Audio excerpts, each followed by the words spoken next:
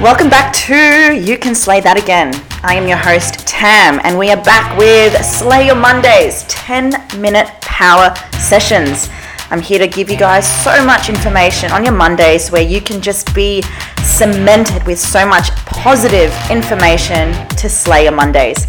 Now, I'm also offering free 1-hour breakthrough coaching calls to anyone that wants to just learn from myself, is going through any hardships, is currently experiencing some big changes and don't know how to fully grasp on what it is they need to do. Make sure you book in a call with myself, which is in the description for you to see, and I would love to chat to you. Now, without further ado, let's begin this incredible episode with Slay Your Mondays. Welcome back, guys. Episode 16, and I thought I would share with you guys why I became a life coach, and maybe this will give you guys a little bit of an idea of what I'm like, and those of you also who may be wanting to go on the same journey as myself. But yeah, I never realized, I guess, connecting the dots when I was a kid and seeing where I am now. I used to be really good, not used to, still am. But when I was growing up, I always had people just comfortably tell me their deepest, darkest secrets or how they were truly feeling, even when I was a little girl. And it's crazy to think that back then in my head, I didn't understand or realize that maybe the energy I had as a kid, I was always someone that wanted to help others, even though deep down I was probably the person that really needed the help back then. And again, those of you who don't really know my story, and I'll do a quick nutshell on this, but growing up for me was quite tough. You know, we lived in so many houses growing up, and that was due because my dad was a gambling addict, and life for us was really, really stressful. And it wasn't just stressful, it was like we were living as gypsies. It felt like we were constantly going from one place to another because my dad wouldn't be able to afford rent then. He would lose a job. And that's why I went to 6 different schools. And even watching my parents grow up, that was also quite traumatic for me because their relationship was really toxic and it really affected me growing up. But going back to me as a kid, I had this passion of wanting to always help people. And at the time, I didn't realize what it was, specifically what I wanted to do, but I remember I was really good at acting, and I was okay at dancing, but I was really good at acting. So for a while there, I envisioned myself becoming an actress, and I think one of my favorite movies when I really, really wanted to be an actor was Moulin Rouge, and I used to watch that as a kid all the time, and it was probably me being really, really obsessed with Australian actors like Nicole Kidman and Hugh Jackman. I got into wanting to do musical theatre and apply for NIDA, WAPA. Didn't get in, but I really loved performing. And I thought that was probably the reason I needed to stay in the industry, because I was really good at it. And I wanted to kind of utilize my acting passion and the things I learned in acting to help people believe in themselves, because I never wanted to go to uni. I never wanted to have a 9-to-5 job as a kid. And I was quite blessed with my parents. They never pushed me to focus on doing something I never wanted to do. So for me then, I was always telling friends, even just people I was around, like, you know what, you can do whatever you want. Like, if you believe, you can achieve anything. And I used to say that as a little girl too. And I think that's why a lot of people could connect with me and felt comfortable to tell me things growing up. Then I got into the fitness space because dancing and acting didn't bring me joy. For a while there, I went down a really dark space. I was diagnosed with depression and anxiety. I was on medication, and in previous episodes, you guys heard that I was also addicted to Stilnox. I even went down the path of being addicted to Duromine. Because in the dance world, you know, it was all about how you looked, you know, it was all about how you performed. You had to be the best. And I developed really bad habits. I wouldn't say eating disorders, but definitely disorderly eating. And I've just felt so disconnected within myself. And this came apparent when I walked into a audition when I was auditioning for Snow White. And I had a full-blown panic attack. It was really bad. And that's when my agent told me I needed to take time off and just to figure out what I wanted to do. And that's when I kind of walked into this fitness space, thinking that was really what I wanted to do. And it definitely was for a really long time. But again, through the fitness space, that helped me build my brand. I went down the WBFF community, became a pro. But I think, again, the biggest learning curve for me was when I was diagnosed in 2018 with post-complex traumatic stress. And that was purely because of all the times, of all the hardships, of all the traumas I had in my life growing up, where I just was really good at putting on that mask, and I was a really good actor. I didn't realize that my whole life I was acting and hiding a lot of the things I was feeling. So that came forward in 2018, and I still had to compete.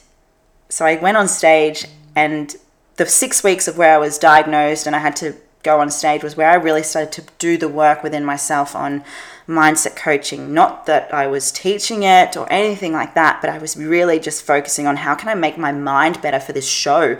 Because when you're diagnosed with complex post-traumatic stress, you have to then go on stage. You're also already under a lot of stress from the diet you're on. You're in a huge deficit. You're training ridiculously. Like, it was really a lot on my body and mind. So I did a lot of NLP, so neuro-linguistic programming, listened to a lot of audiobooks, did a lot of meditation, and journaled so much. And that was the show that I won my pro card. And I truly believe that from that moment, I really won that fair and square because of the work I did, because I was diagnosed with complex post-traumatic stress. I realized then as well that I wanted to change my coaching with fitness and help women create this incredible shift in mindset to really become happy, and I find in the fitness space, there is that layer missing where mindset becomes still so rare, and women who are starting their physical journey and wanting to focus on their health and fitness, yes, it's amazing to look good and feel and to lose weight, but how is your mindset? Because if your mindset isn't strong, your body's connected. And I found this missing link, this missing piece, and I wanted to help women in the fitness space with their mindset. Though with that came a lot of realization, because the women that I was speaking to, regardless of whether they wanted a fitness program, there was a lot of trauma, a lot of pain, and a lot of things that I knew that deep down I needed to do more work and to study. And COVID was one of the biggest turning point for me, because I realized that I really wanted to help women, not just physically, but mentally. And God, when I started my studying, I learned so much about myself than ever before. There were so much things that I still needed to work on, and still to this day I needed to work on. But I realized that when I started to do the work on myself, I realized that this was stuff that I could help women too. As a coach, being relatable to women is the biggest thing that can help women heal. I know that there are other coaches out there that can help women with mindset coaching, but they haven't had or don't want to share their own experiences with their clients. Whereas I really believe that in order for you to have success with your clients, you need to have that relatable story. Otherwise, they won't trust you, or you don't have that connection. So yeah, COVID for me, and going through a breakup, and even just learning of all the traumas and stuff that I went through and working on my mind, I really fell in love with that journey and personal development. Even just the mindset I changed around money, relationships. I laugh about that because I am quite happy within my new relationship I'm in. I don't even know if he's listening right now. But through life coaching, I truly believe, because I was more focused on success and building my business, life coaching made me realize that there's more important things in the world than just making money and building a business. It's finding love, and finding love within yourself, and life coaching helped me with that.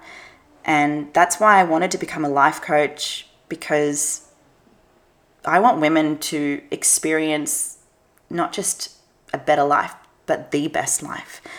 And when I took the goal of making money and building a business to really building my life and loving myself, the business, the money, the relationship, the man of my dreams came in my life, and I've never been happier. And this is probably where women, or so many people in this space, forget how or think that in order for us to achieve all these things, we need to do all this hard work. It really isn't. It's the work that you do within yourself. It's the internal work. And that's why I became a life coach, because this is my calling, this is my passion, and I ask all of you guys listening to know that it really is something that I want to help you guys in, because I will see truth within you. I will pull you up on your shit, but I'll also will shine a light on you to show you how great you are and how great you can become. And that's really my story, and I hope you've enjoyed it. And for anyone out there that is ready to experience change within themselves, then please reach out to me. I would love nothing more than to help you and inspire you and give you this incredible journey that I've experienced myself. Thank you.